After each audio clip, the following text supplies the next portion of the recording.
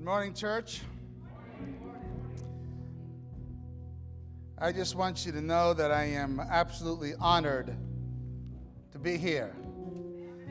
You know, I tell this to churches when I come and visit because I don't want them to think that I take for granted that you're going to be able to sit there for the next 4 hours and listen to me. No, I'm kidding. But for the next 30 minutes and listen to me speak. I mean, I just want you to know that it means a lot to me that you would do that. So thank you. And thank you for inviting me. Thank you for making me part of your family today. I'm blessed. So I want to tell you a story. I want to start off with a story here. Is that okay? You guys like stories? So this is something that happened to me just a little while ago. It blew my mind when I heard about it. My brother still lives in Naples, Italy. A few months ago, maybe a little bit, almost a year ago, I get a phone call from him. And it was kind of a bittersweet kind of moment. Because in that phone call, he tells me that my favorite uncle, Uncle Stefano, had just passed away. And that was a bit of a bummer. I'm sitting here thinking, I can't believe that my uncle passed away. Then he says to me, now wait a minute. There's something else to this. There's more to this. None of us knew, he says, but Uncle Stefano had a lot of money. Really? How much? He says, well, here's how it is. Oh, thank you, man. You're awesome. I said, how much? He goes, you're going to have to come to Italy and find out because here's what's happening. He says, the lawyers have gotten us together. They want us to bring everybody to come together, and they want to tell us what's happening here. Apparently, it's a lot of money. It'll be worth it for you. And I'm going, Uncle Stefano didn't have that much money. He did. Wow. So I hang up the phone. I tell my wife, man, honey, I think I don't know what's happening here. First of all, bad news, Uncle Stefano's dead. She doesn't know Uncle Stefano. She's like, oh, bummer. And then I said to her, but here's the good news. The good news is he's really, really rich. And he left a lot of money. And apparently he left us, me and you, honey, a lot of money. And she's like, really? Praise God. And I go, yeah, but we got to go to Italy, and we got to get on a plane and get and sit down and listen to this lawyer talk to us about it. And she goes, well, we can't afford that. I said, we can't afford that now, but we will be able to. So we've got to be able to do this. And so, we kind of scraped up some funds and put some stuff on the credit card. And then this was like a whirlwind. The next thing I know, I'm on an airplane, and I'm so excited because I'm going to Italy. Number one, back home, I haven't been home in a while, and I get to spend some time with my brother, and I get to find out how much money I am worth now. Right? I'm excited about this. And the next thing I know, I'm in the lawyer's office. There's a bunch of us. My brothers are there. My sister is there. My wife is there. Their spouses are there. And we're just kind of like listening to this lawyer tell us about what's happening here and this money that Uncle Stefano left for us. And as I'm listening, there's a couple of things that I'm noticing that are kind of strange. And the first thing that I'm noticing is that this lawyer in Italy is speaking to us in English. I thought, wow, that's kind of weird. And I'm trying to think this through, like, why is that happening? And then as I'm talking, I feel kind of my hand being licked. I go, what is this? And I look down, and it's my dog, Lucy. And I'm saying to myself, what is my dog, Lucy, doing here? And then all of a sudden, oh yeah, I wake up. Because Lucy needs to go to the bathroom. And I'm like, oh, no, not now, Lucy. This is not a good time. I don't know if you've ever done this before, but I'm closing my eyes and I'm going back to sleep because I got to get the rest of this story, right? Have you ever been in the middle of a dream and you get awakened and you're like, no, please do not awaken me now. I need the rest of this story, right? No matter what I did, I couldn't go back to sleep. If you could capture one moment of your life and you could shape it, which one would it be? Would it be a moment in the past, a moment maybe of great joy that you just wish you could just kind of bottle up and keep it, a moment of exhilaration? Maybe it was a moment of enlightenment. You're like, wow, now I get it. Maybe it was like maybe a day that you won something or your team won something and it was so exhilarating and you're like, yes, I wish I can keep this moment forever. Or maybe it's a moment that you'd like to reshape. Maybe it's a moment where you regret it, losing your temper, and you wish you can get that moment back. Maybe it was a neglected relational moment. Maybe a moment of lost opportunity, and you wish you can get that back, and then you realize that moments lost are moments gone, aren't they? But what if you knew that there was a moment coming in the future, and you knew it was coming, and you knew you could take advantage of it? What if you knew that this moment was coming, and then you could do something with it? How awesome would that be? And then you can. What if you knew that if you took that moment and you lived it for God, it would be just absolutely unbelievable.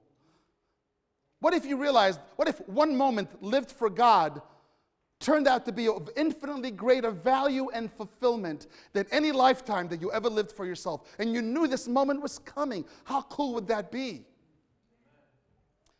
Pastor Terrence told me that your theme, just started last week, is fight back, right? So I'm going to talk to you about one of my favorite stories in the Bible about some individual that decided to fight back. I love that theme.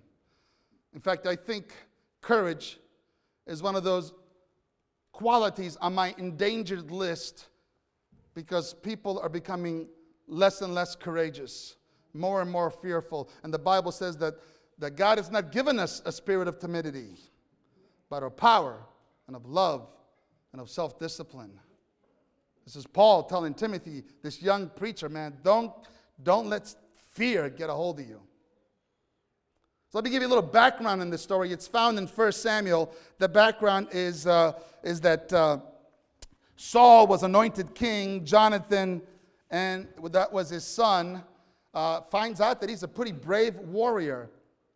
And he commands an army, leads 1,000 to victory against the Philistines, who were pretty much in charge of them. They were enslaving Israel.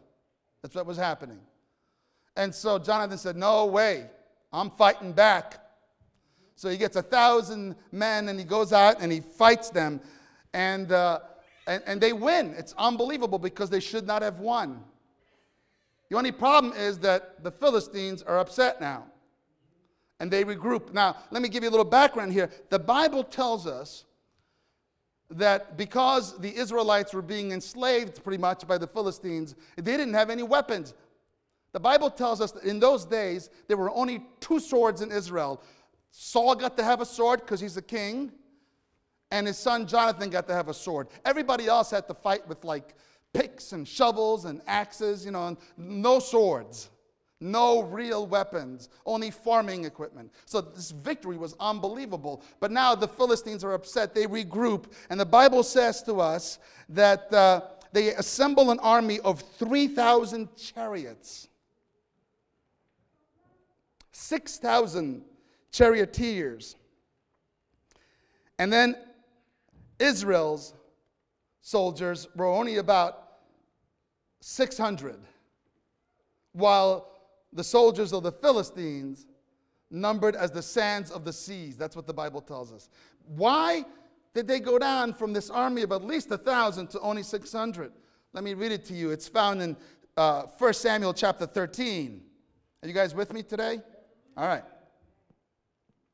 The Philistines, verse 5, listen carefully. The Philistines assembled to fight Israel with 3,000 chariots, 6,000 charioteers, and soldiers as numerous as the sand on the seashore. And they went up and camped at Michmash, east of Beth-aven. When the men of Israel saw that their situation was critical. I'm wondering if there's somebody in here today that's sitting here quietly, maybe even smiling, but they realize that they're in a critical situation. Have you ever been in a situation that was critical? Do you know what I'm talking about? The reason why that dream was so special to me is because my financial situation was critical at the time. Some of you maybe are having a financial critical situation. Maybe you're having a critical relational situation. I don't know what's happening in your lives. I don't know you. It gives me license to say things that you would be like, well, he doesn't know us. I know he's not saying that because he knows me. But the reality is the reality, isn't it? In New York, we say it is what it is. It is what it is, and that's what we do. And the Israelites realized, now you have 4 choices when situation gets critical. You have 4 choices when life becomes overwhelming. You have 4 choices when the enemy becomes intimidating. You have 4 choices when the Philistines are knocking at your door. When you feel outnumbered, overruled, and overpowered. You have 4 choices. When defeat seems to be right at your doorsteps. You have 4 choices. And these are the 4 choices that the Israelites partook of. And listen to what it says here. When the men of Israel saw that their situation was critical and that their army was hard pressed, one group decided to hide in caves and thickets, among rocks, and in pits and in cisterns. Yeah, you can just go and hide and hope it just goes away. The second group says here, some Hebrews even crossed the Jordan to the land of Gad and the Gilead. You know what that means? They decided to be like, well, can't beat them, join them. And they actually began to fight for the Philistine army. I mean, I'm telling you right now, when situations are critical, we do some pretty stupid stuff. Some of us are hiding. Some of us are joining the other army, the enemy. Then there's a third group, it says. Saul remained at Gilgal, and all the troops with him that didn't have the gumption to go and hide, or even the courage to go and join the Philistines, decided to just stay with Saul. And the Bible tells us that they were quaking with fear. That's a third option. In fact, we find out a little later that Saul is with his men, and he's realizing that the situation is critical, and they're having kind of like a little committee meeting. And it's so boring that it says that he falls asleep under a tree. So the third choice is that you can fear and quake and fall asleep, hoping that somehow something happens. Or wait to get defeated. How are we doing? You okay? Because I heard you guys say amen here, so I'm just like waiting for that right here now. Because in the East Coast, people did, and still getting used to this Pacific Northwest here. Now listen to what I'm saying here, because I told you there were what? 4. There is one more choice, and it's found in chapter 14. Now listen carefully to what it says here. Now a detachment of Philistines had gone out to the pass of Michmash. And one day, so this has taken several days, right? Israel is sleeping under a tree. Jonathan's there too. One day, Jonathan, the son of Saul, said to the young man bearing his armor, "Come, let's go over to the Philistine outpost on the other side." The fourth is to fight back. The fourth is to say, look, man, if it's normal to just wake up and make it through the day and nothing else, then I vote for abnormality. See, I think we are in a crisis right now. And I think some of us have fallen asleep. And I think God is saying, hey, look, man, I need some Jonathans and some armor bearers. And I love this. I think the 3 words that separated Jonathan and these armor bearers from Saul and the rest of the army are these 3 words. Come, let's go. See, I got to tell you something right now. I'm not getting paid for saying this, but I need you to know this. I've worked in this church now for almost 30 years. I've met lots of pastors. I need you to know that you have an amazing pastor here. Amen. You have a great pastor here. I worked with him.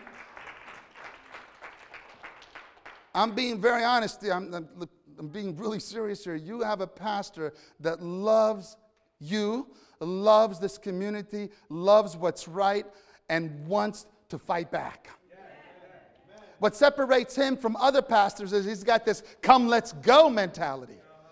We meet on a regular basis, and I watch this passion in him, and I am just inspired by it. Do not take that for granted.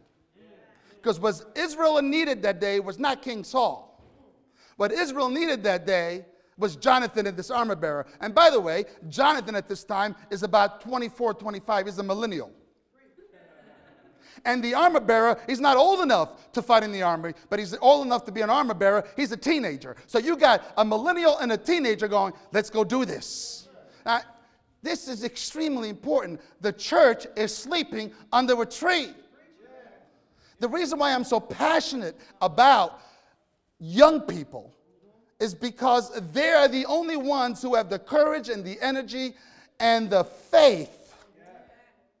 I'm going to give you a whole new definition of faith today. And the faith to say, hey, let's go do something about this. They're the ones that say, look, if we go only where we've gone before and do only what we're certain of, we remove our need for God. I tell my church all the time, I want to do something so amazing that if God was not in it, I would fail. One of my favorite preachers, Stephen Furtick, he says that if your dream or your endeavor is not intimidating to you, perhaps it's insulting to God.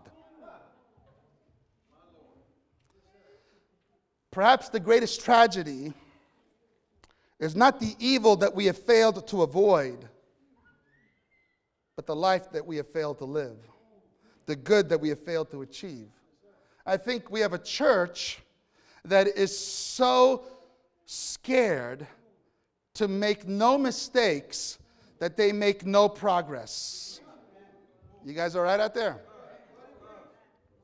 And just in case you think I do this at my church too. Some members are here, they know. It's just me. I'm just telling you the way it is. I'm convinced of this, and this is a problem. This is a challenge. And we need some Jonathan and some armor bearers to take up the cause and do something. Someone once said a long time ago that all it takes for evil to triumph is for good people to do nothing. So Jonathan and the armor bearer, like, that's not happening, man. So choice number 4 is action. Fight back. So it says that they decided they were going to go, but he didn't tell his father. Now let's give him a little slack here. Now please, young people, I'm not telling you should do things without telling your parents. All right? I want you to be careful about that. But I do want you to do stuff that perhaps will wake mom and dad up a little bit. And you'll see what I mean in a minute. But he doesn't tell his dad. In fact, Saul was staying on the outskirts of Gibeah, it says, under a pomegranate tree in Migron, and they were just kind of sitting there sleeping. Now, it says that no one was aware that Jonathan had left. Now, verse 4, check this out, man, I love this. Verse 4 says, on each side of the pass that Jonathan intended to cross to reach the Philistine outpost was a cliff. One was called Bozez, and the other Seneh. One cliff stood to the north toward Michmash, and the other to the south toward Geba. Have you ever read the Bible and go, what? There's a fight, man, and you're telling me about geography right now? Do you know what I'm saying? It's like, why are you telling me this? And I'm under the impression that nothing in the Bible is there just for the sake of information. I believe that the author is trying to tell us something. And I don't know what the full meaning is. I don't think we'll ever get the full meaning of all that it says. But here's what I get out of it. Jonathan and the armor bearer were about to step between a rock and a hard place. They were about to step in a situation where there was only one way to go. And so that's why we have the geography. Does that make sense? And then it says, Jonathan This is when it gets really good. Jonathan said to his young armor bearer, once again, come, let's go over to the outpost of those uncircumcised fellows. I don't know about you, but I'm imagining some pretty passionate language here. You know what I'm saying? I mean, like, let's go and get those uncircumcised fellas. You know what I mean? Like, isn't that sitting there going, let's go over and get the uncircumcised fellows, right? It's like, let's go. Come on, let's go get those uncircumcised fellows, right? And then he says these words. I love this. He says, the Lord will act in our behalf. No, that's not what he says. Read with me. Is it back there? It says what? Perhaps. In my Bible, I got that word circled. Perhaps? What? If I'm the armor bearer, I'm going, why don't you wake me up when you're sure? What's with the perhaps stuff, right? I thought you were a leader of the army of Israel here. What's with the perhaps? Is it possible that maybe God wants us to embrace uncertainty in order to move forward? I think our church has gotten to the point, and when I say our church, by the way, I'm talking about Christianity. Don't misunderstand this, okay? All of us. I think the enemy has done a great job in getting us to the point where we do only what we're sure of doing. You know, I've been in situations like that. I remember one time you were talking about the leadership program. Real quick, I'll tell you this, because I don't know how much time I got, but I'm just going with it. When they asked me, would you teach the leadership class? I was teaching junior Bible at the time, right? So now they got to have a board meeting about whether or not I can teach the leadership class, because that would mean I could not teach the junior Bible class. Well, all of a sudden, the board chairperson, who happened to be the president of the conference at the time, said, well, that's going to present a problem, because who's going to teach junior Bible? See, and he actually said this, I kid you not. He said, that's a sixth of a salary. What are we going to do with that? And they're going back and forth about this. And then finally, somebody said, I'll teach junior Bible. He was the vice principal at the time. And they were like, yeah, thank you, that's nice, but now, you're teaching math, now you got to teach too, and we're overwhelming you. And he's like, no, I want to do that. And this went on again and for a while. And at that time, we had 186 students at Blue Mountain Academy, 186, not bad. So I raised my hand. I said, I'm sorry. I wanted to ask the treasurer this question. I said, how many students more do we need to afford this 1/6 of a salary? That's all I want to know. How many more? And she's sitting there doing the math in her mind, and she goes, we're going to need 6 more students for this to come out right. I go, listen, I've been listening to you guys for the last hour and a half discussing this thing. You're all saying this is a great idea. This will be fantastic for the school, fantastic for the students. But we should wait until we're sure next year when we have enough students. I said, that means that we don't think that God can give us 6 more students. What is up with that? I don't know what was wrong with me. This is the president I'm talking to. I'm like, this is not good. I'm thinking about, I'm going to have to call Nancy, tell her I lost my job, And somehow, just the right people, the treasurer of the conference said, let's try it. He was a great man. Rudy Pelly. Just want to tell you his name. He's a great guy. And they decided to do it. Just quickly here, let me tell you what happened. The next year, Blue Mountain Academy had 236 students. It's as if God was saying, what? You're going to insult me with 6 students? Let me just show you what I can do. One of the things that I love to say at Richland Church is God is bigger than the obvious, more powerful than the predictable, and He loves to give impossibility an inferiority complex. That's the God we serve. So now Jonathan is like, hey, what if? What if one moment lived for God would turn out to be of infinitely greater value and fulfillment than a lifetime lived for myself? What if we just do this? Come on, armor bearer. Come, let's go. Perhaps God will show up. And then he says these words. He says, because nothing can hinder the Lord from saving, whether by many or by few. In other words, hey, look, here's the point. If God shows up, it doesn't really matter how many there are and that there's only two of us, because God's in business, right? God's going to do the stuff. I mean, it's not even about us. It's about God at this point. And so who knows? Maybe he'll show up. Maybe he wants us to win. Maybe he wants us to fight back. Maybe he doesn't want us to sleep. Maybe he doesn't want us to hide. Maybe he doesn't want us to get and join our play. Maybe God wants us to fight back. Maybe that's what God wants.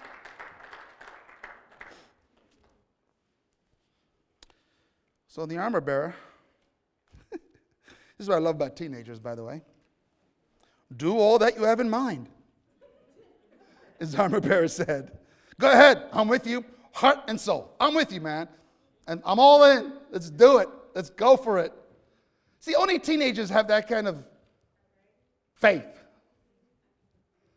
And that's my definition of faith, is embracing uncertainty. Maybe he got up that morning and said, what if one moment lived for God would turn out to be of infinitely greater value and fulfillment than any lifetime lived for self? See, I need you to ask yourself that question. Pastor Terrence is telling me a little bit about your initiatives in the next few months. I think that's amazing. And you're going to be tempted to not get involved. Not because you're bad people. The Israelites were not bad people. They were God's people. Don't misunderstand this. But it's because they are so absolutely inundated with what the world has to offer that we have lost sight of why we are here to begin with. You understand what I'm saying here? I think the enemy's done an amazing job in overstimulating us. I think the enemy's done an amazing job in getting us so busy that we have no time for God. We're too tired. We want to sleep under a tree. But I want to tell you right now, you need to wake up tomorrow morning and every morning after that and say, okay, God, what if one moment lived for you would turn out to be of infinitely greater value and fulfillment than any lifetime that I could ever live for myself? You following me? So, Rome, how are we doing? Are we doing good on time? I don't know what time. We're okay? All right. Careful, man. Do not encourage me. I'm Italian.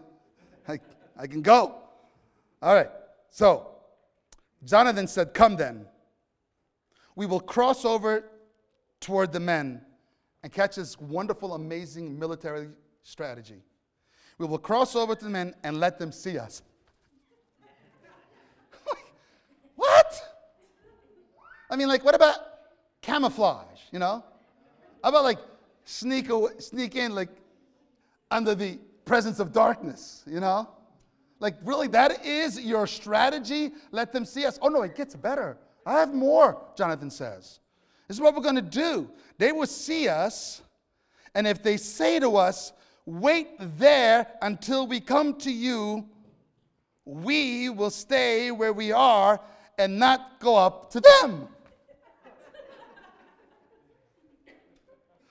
But, oh, good, okay, there's a however here.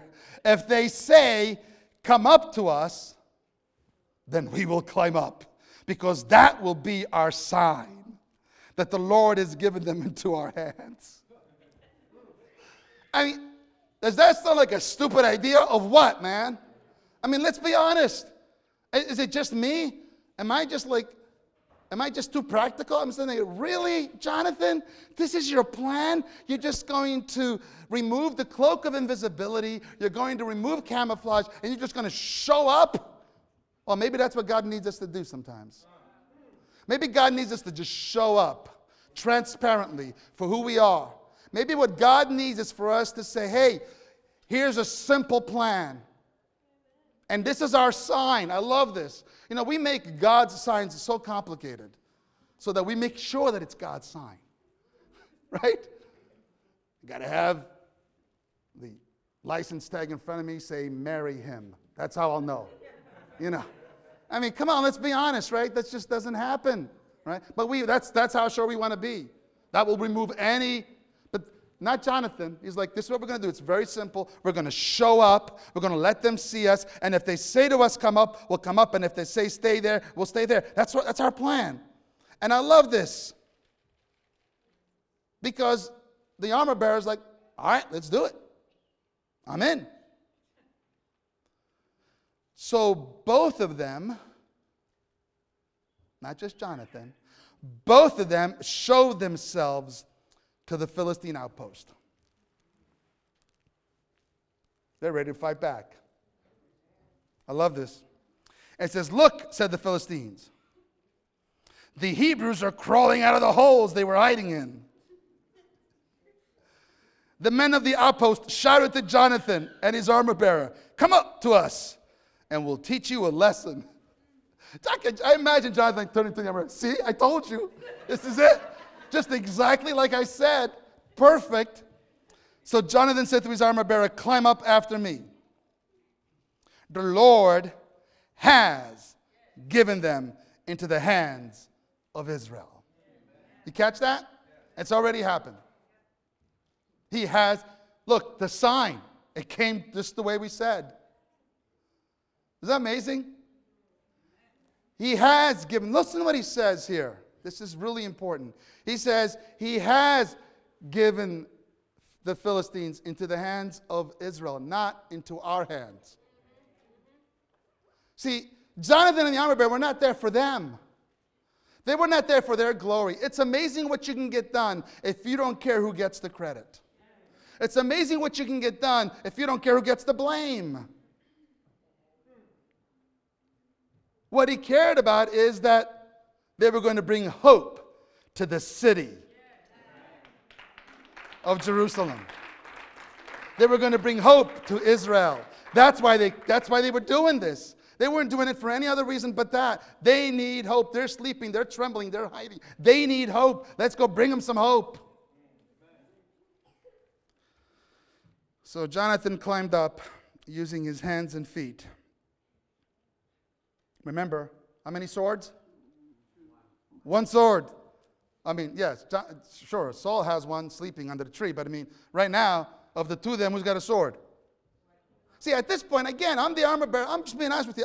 I'm being like, dude, you got a sword. I see why you're being so courageous, you know? All I got is a shovel. Give me a break, man, right? So they're climbing up, it says. The Philistine, and says, Jonathan climbed up using his hands and feet with his armor bearer right behind them. The Philistines fell before Jonathan, and his armor bearers followed and killed behind them. Think about that. In the first attack, it says, Jonathan and his armor bearer killed some 20 men in an area of about a half an acre. 2 people. One with a sword, the other one with a shovel. I'm sorry, my mind thinks in pictures. I'm seeing them climbing up, armor bearer like, ooh, here you go. Gives him the sword. Jonathan's like going, they're falling wounded. And the armor bearer is going, take that, take that, take that. And the next thing you know, they're just dying. They're all, I mean, what is going on?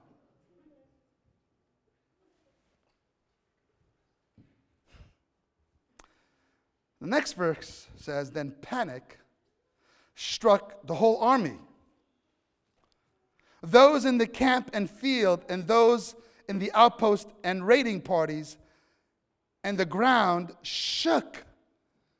It was a panic sent by God. See, when you go and bring hope to the city,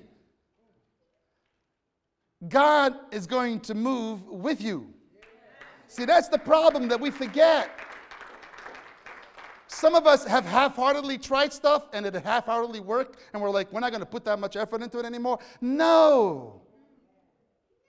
Let me tell you something. The pastor that baptized me, Daniel Zabaleta, he worked at this little church, really, really difficult. And one day he baptized 4 of us. And back in those days, they did this. I'm glad they don't do this at our conference, man. But back in those days, you'd have to go to a meeting. And at the meeting, they'd have to tell all the other pastors, this is how many we baptized this year. And they were, first we'll start with the centurions, And these are the people that baptized 100, And then we'll start with these people. And then one day, then Daniel was like, yeah, I baptized 4. Oh, good try. Nice. Well, 2 of those 4 became pastors. And 2 of those 4 have impacted the kingdom of God for a long, long time afterwards. So don't let the little stuff make you think that you're not getting anything done. You have no idea of the ripple effect. You have no idea of what God's going to do through you. Listen to me. This is so important. I'm being very, very honest with you on this. This is like, and here's the thing, man. Someone once wrote these words. They said, if you move in the direction of your dreams, the world will conspire with you. Well, forget the world. I think God's going to conspire with you. Who made the world? God's going to conspire with you to make things happen. I think too many of us, we hide, we tremble, we give up, join the enemy, we sleep, and we never move in the direction of our dreams. I don't know what your dreams are today. And I'm not just talking about the dreams of Ephesus. That's fantastic. I'm also talking about your personal dreams.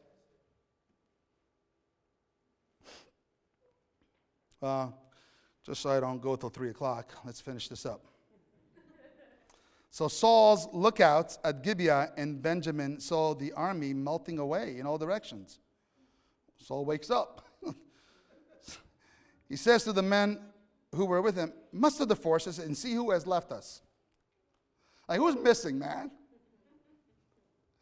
And when they did, sure enough, as a dad, I could see, that moment when you're like, oh, great, it's my son. He's never obedient, that guy, Jonathan, And his armor bearer who are not with him. So Saul said to, and just to read the rest part here, basically, Saul calls for a prayer meeting. What's up with that? What is it with us? Have you noticed, those of you who have known the life of Saul, have you noticed that he's always like one step behind? Like he's acting when he should be waiting, right? He's controlling when he should be praying. He's sleeping when he should be fighting. And now he's praying when he should be moving into action, right? And in fact, as he is having this prayer meeting, this is what the Bible says. I kid you not, New Yorkers, you get this. Here's what, it's going on and on and on. And Saul says, all right, forget about it. That's what he says. Stop right now. Forget about it. We got to go. We got to move. We got to do something. This is not good. We got to join in. We got to partake in some of this glory. And so listen to what happens here. This is so huge. Then Saul, catch this. Catch this. We're almost done. Do not miss this. Then Saul and all his men assembled and went to the battle. Did you catch that? Those quaking, fearing men now have courage. They found the Philistines in total confusion, striking each other with swords. This is easy, right? Those Hebrews who had previously been with the Philistines, no, the ones who had joined forces with them, catch this now, and have gone up with them to their camps, went over to the Israelites.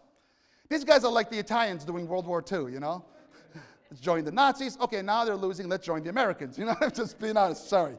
I can do that because I'm Italian, right?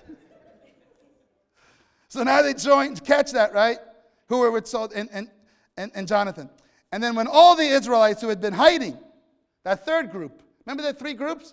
All of them in the hill countries of Ephraim heard that the Philistines were on the run, and they joined the battle in hot pursuit.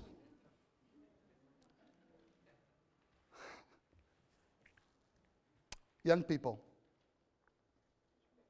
some of us older people are falling asleep.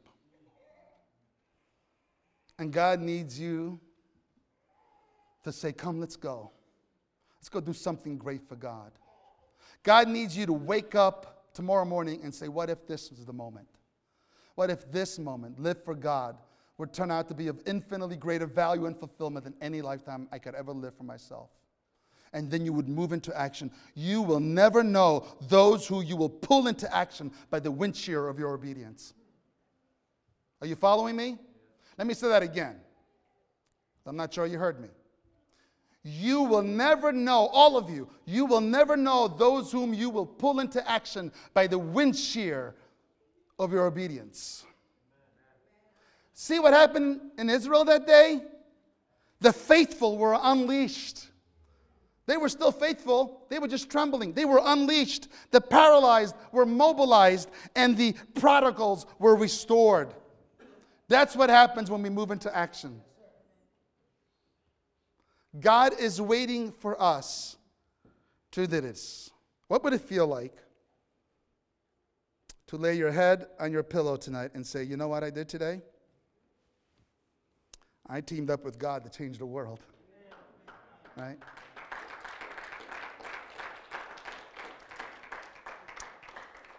I believe God's going to do great things here at Ephesus.